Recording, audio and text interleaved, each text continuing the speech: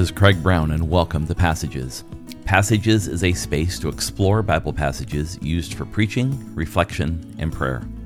My hope is that Passages will shine a unique light on text used for preaching at the First Free Methodist Church of Seattle, or anyone looking to dive deeper into the Bible. Today's passage is Matthew chapter 2, verses 13 to 18. It's the basis of the sermon here at the First Free Methodist Church on December 31, 2023. It's the concluding message in our series called Extraordinary Life, which explores how God uses ordinary people for extraordinary things. This passage of Scripture is following the visitation of the Magi, is the best way to pronounce that. Magi is what people commonly say. The Magi is probably, again, the best pronunciation. I may find myself even correcting myself as I go through the podcast. We'll see how I do. We begin at verse 13 with these words from Matthew's Gospels. Now when they had gone, they, being the Magi, behold, an angel of the Lord appeared to Joseph in a dream and said, "Get up, take the child and his mother and flee to Egypt and stay there until I tell you, for Herod is going to search for the child to kill him." So Joseph got up and took the child and his mother while it was still night, and left for Egypt. He stayed there until the death of Herod. This happened so that what had been spoken by the Lord through the prophet would be fulfilled. "Out of Egypt I called my son." Then Herod saw that he had been tricked by the Magi. He became very enraged and sent men and killed all the boys who were in Bethlehem and all in its vicinity who were 2 years old or under, according to the time which he had determined from the Magi. Then what had been spoken through the prophet Jeremiah was fulfilled. A voice was heard in Ramah, weeping and great mourning, Rachel weeping for her children, and she refused to be comforted, because they were no more.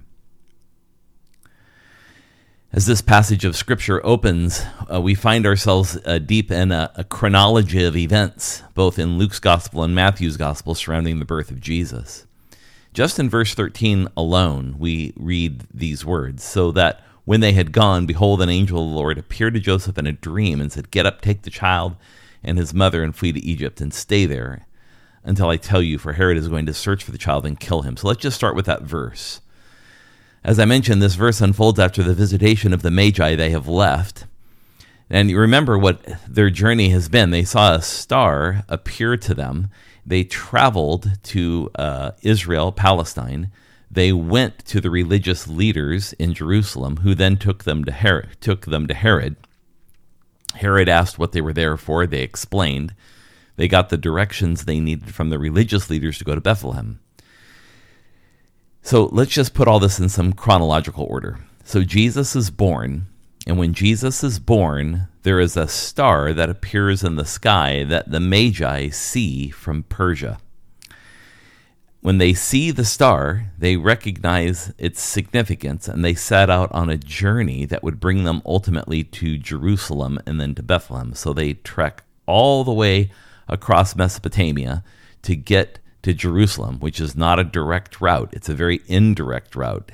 Jerusalem practically lies to their west, but in order to get there, they have to travel to the north and northwest and kind of go around in almost a half circle to get to actually where Jerusalem is. This journey they take is often called the Fertile Crescent. It's the part of Mesopotamia that surrounds the Arabian Desert, which is untraversable, at least in the ancient world it was. So the Magi get to Jerusalem. They talk to Herod and the religious leaders. They find out Jesus is to be born in Bethlehem. They journey down the road to Bethlehem, and there they find Mary and Joseph along with Jesus. Jesus is no longer a newborn by the time they arrive. He is probably a toddler by the time they arrive. And so in the message that we read in this text is once the Magi have left Bethlehem and have returned to Persia without going back to Jerusalem to speak with Herod again, then Joseph receives his second vision. Remember, his first vision in Matthew's Gospel was about taking Mary as his wife. The second vision now is about how he's to flee and take the child, as Matthew calls him here, and his mother to Egypt. And this all happened in a dream for him, exactly as it had happened the first time. The command of the angel to him is to get up, take the child and his mother and flee to Egypt. So the get up part is in the imperative mood in the Greek language. It's the mood of command, of direct instruction. It's urgent. Don't wait. And so the text tells us that he's supposed to take the child and the mother, and notice the sequencing of the names. And also notice the exclusion of himself, Joseph. The angel speaks to him, but he's not mentioned in the vision. He's simply instructed to take the child and his mother. The child comes first, the mother second. And they're to go to Egypt. Now, Egypt is a place where there's a large community of Jews. And so they would be very well established in a community like Egypt. They'd be able to find a way of life within their own kind of culture in that space and time. But most importantly about Egypt is it's out of the reach of Herod the Great. It's not within the area he rules over, and so they would be able to find safe harbor there. They're to stay there until Joseph is told to come back. So there's this uncertainty about the duration that they're going to be there. And then finally Joseph learns why. The angel says that Herod is going to search for the child to kill him. The key passageway here is important. It's been one that's stuck with me now for almost 30 years in ministry. And it's this, that God's power is quiet, powerful, and most important, it is defiant. I remember hearing a sermon a number of years ago given to me by one of the people who was a mentor to me. His name was Bob Pearson. He was, at that time, already a retired United Methodist pastor. And he gave me a cassette tape of this sermon. I wish for the life of me I could remember who it was from. And it was about Christmas. And the sermon was about Christ as the defiant light. So there are so many forces at work in Matthew's gospel and Luke's gospel that would make this life of Jesus coming into the world, this birth of Jesus, absolutely impossible. And this is a wonderful episode that highlights that. Everything is conspiring here against the birth of Jesus. Here is Jesus being born as a singular and small thing, but kings and empires try to put it out, try to extinguish that light, and they're unable to do so. So oftentimes we think of, God's power being manifest in these great cataclysmic and, huge epic signs. But what we see in the birth narrative of Jesus is this kind of quiet, rumbling power of God that's at work in a very defiant sort of way, that no matter what authorities or powers or rulers or kingdoms try to dish out to try to stop the light of God coming into the world in Jesus, they're unable to. It's important truth for us. We have to sit with. This is why it's a key passageway for us. That there's no obstacle, there's no challenge, there's no situation in our life that can stop the steady and defiant Christ from being made known to us. Nothing can get in the way of that. It's so important for us to be mindful of the fact that, as the Apostle Paul tells us, that nothing can separate us from the love of God.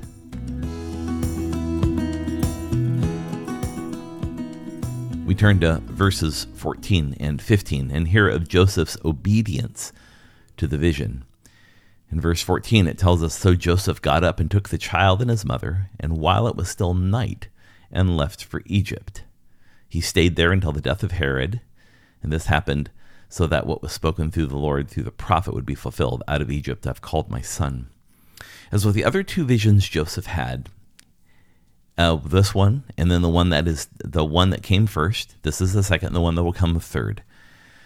He obeys immediately. It tells us in verse 14 that Joseph got up from the vision, took the child and his mother, and here's the key part, while it was still night. He didn't wait till the morning. He didn't wait till the next day. He didn't wait till next week. He immediately did as he was instructed to do. In very much the same way, he did what he was instructed to do in his first vision when he was told by the angel to take Mary as his wife. So they left while it was night. And Joseph took the child and his mother. Notice the same sequencing of names. Took the child and his mother. So everything orbits around the child. Even the mother is not named here. Mary is not named in this particular section of Scripture. It just says his mother. So Mary's identity is in relationship to the child, who is Jesus. And they departed for Egypt. Now, they remained there until the death of Herod. Now, there are quite a few Herods around at the end of the 1st century BCE and the 1st century CE. So which Herod are we talking about here? This is Herod the Great. And so we'll talk about Herod the Great in just a moment. But what Joseph is, leaning into is that he's going to go to Egypt, and he's not going to even think about coming home until he's told to. So he stayed there until the death of Herod. So he didn't go anywhere. And so there's some important things that we have to learn here about what's going on in this story, that there's this obedience of Joseph that is apparent once again, just like it was the first time. It's immediate, it's urgent, he acts on it as soon as God speaks. Now, at the end of this passage, the end of verse 15, there's this quotation of Scripture that says, so that what had been spoken through the Lord through the prophet would be fulfilled. What prophet is that? Well, that is the prophet Hosea. And so this quotation, out of Egypt I have called my son, is a little bit, it's a little bit forced, because the text in Hosea, if you read it in its context, it clearly is speaking about the Exodus event and Moses. Yet Matthew and the early Christians believed that Jesus, at least theologically, was the leader of a new Israel. And this new Israel was the community of faith that was made up of Jews and Gentiles in this new movement of the church. In some ways, Jesus is the Moses character in the story, that he will come out of Egypt, but it is through his life, death, and resurrection that Jesus will lead people to their liberation in much the same way Moses led people from their liberation of slavery. So what's important to keep in mind here is, like many citations we read in the New Testament from Jewish scripture, the reference that they're making oftentimes is more analogous than literal. It's more kind of typecasting, or kind of looking at ways in which patterns are similar, or how previous events foreshadow events that are to come. They're just not always a straight line of connection one for another. It really becomes difficult to read these quotations in the New Testament from Jewish scripture with kind of a flat-footed sort of literalism. They're more analogous. We have to kind of read them in their typology and what is trying to be communicated by the writer. All this opens up a key passageway to us, especially about Joseph's behavior, and that God's call invites our obedience, not our understanding. Now, put yourself in Joseph's shoes just for a minute. Now, everything from the beginning of this story about Mary becoming pregnant and what he's supposed to do, the journey to Bethlehem, now they have to go to Egypt, everything has been according to God's call and purpose. And so Joseph and Mary too are living in a pattern of obedience to that. Now imagine living a life where each step moves to the next by God's call and leadership. Now, we don't know how it's going to end. We don't know what it's going to look like when we get there. We don't know what the journey is going to be like on the way. All we know is the next step. This is the life of a Jesus follower. This is the life of discipleship. And the question we might hold for ourselves as we look at Joseph's behavior here is, do we posture ourselves for this kind of relationship with God?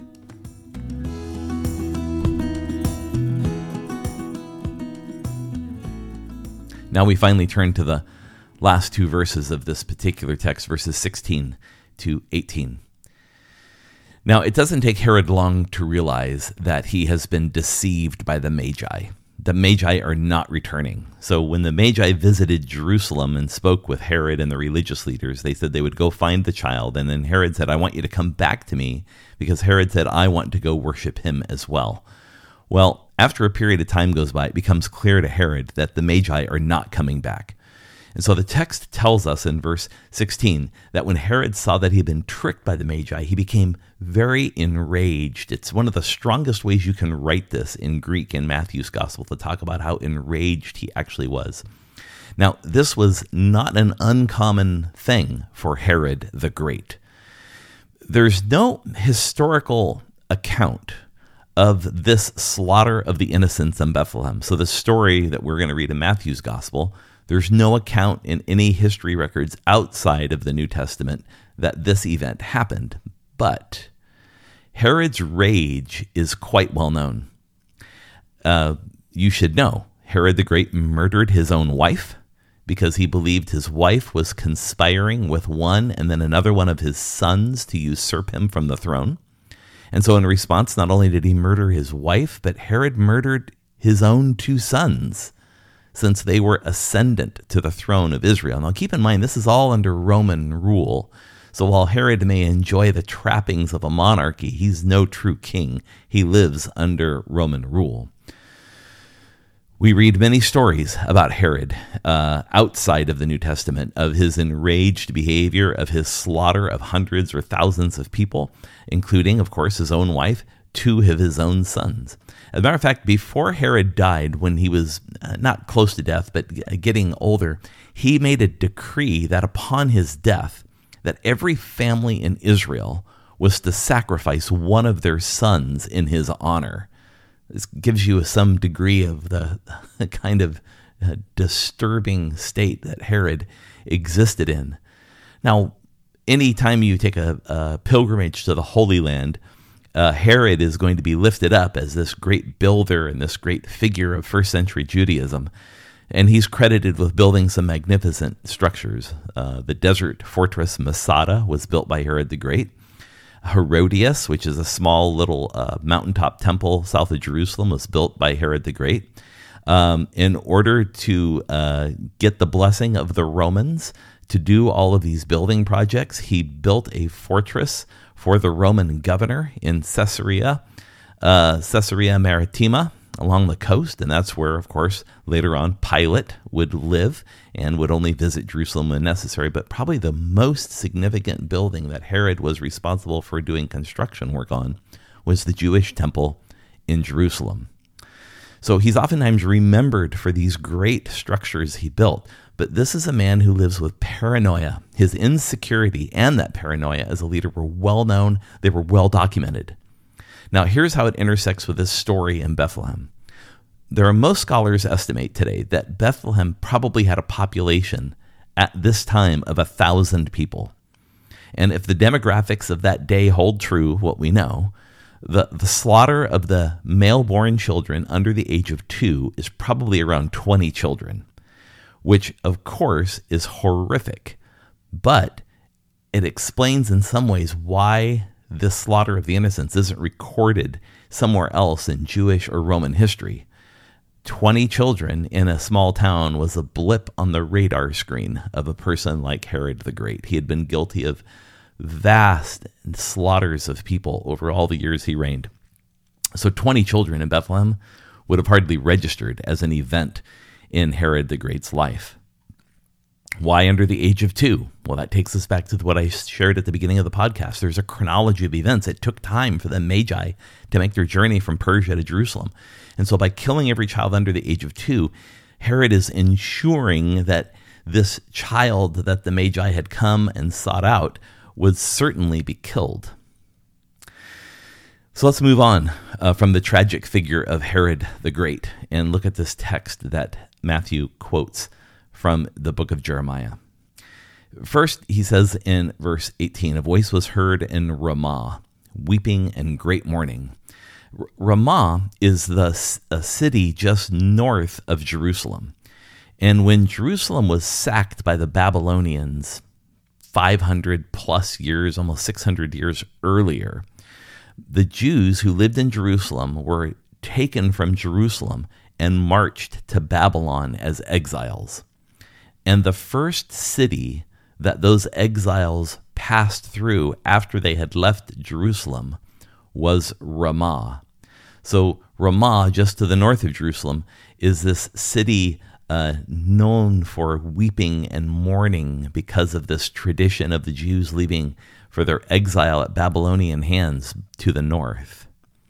Then the text goes on and tells us that Rachel is weeping for her children. These are songs of lament for the innocents that were killed in Bethlehem.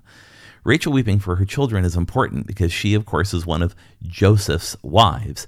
And Joseph, as you may know, is not one of Joseph's wives, one of Jacob's wives, pardon me.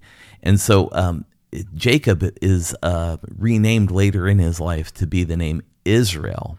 So Rachel is one of Jacob's wives, is one of the mothers of Israel, if you can imagine.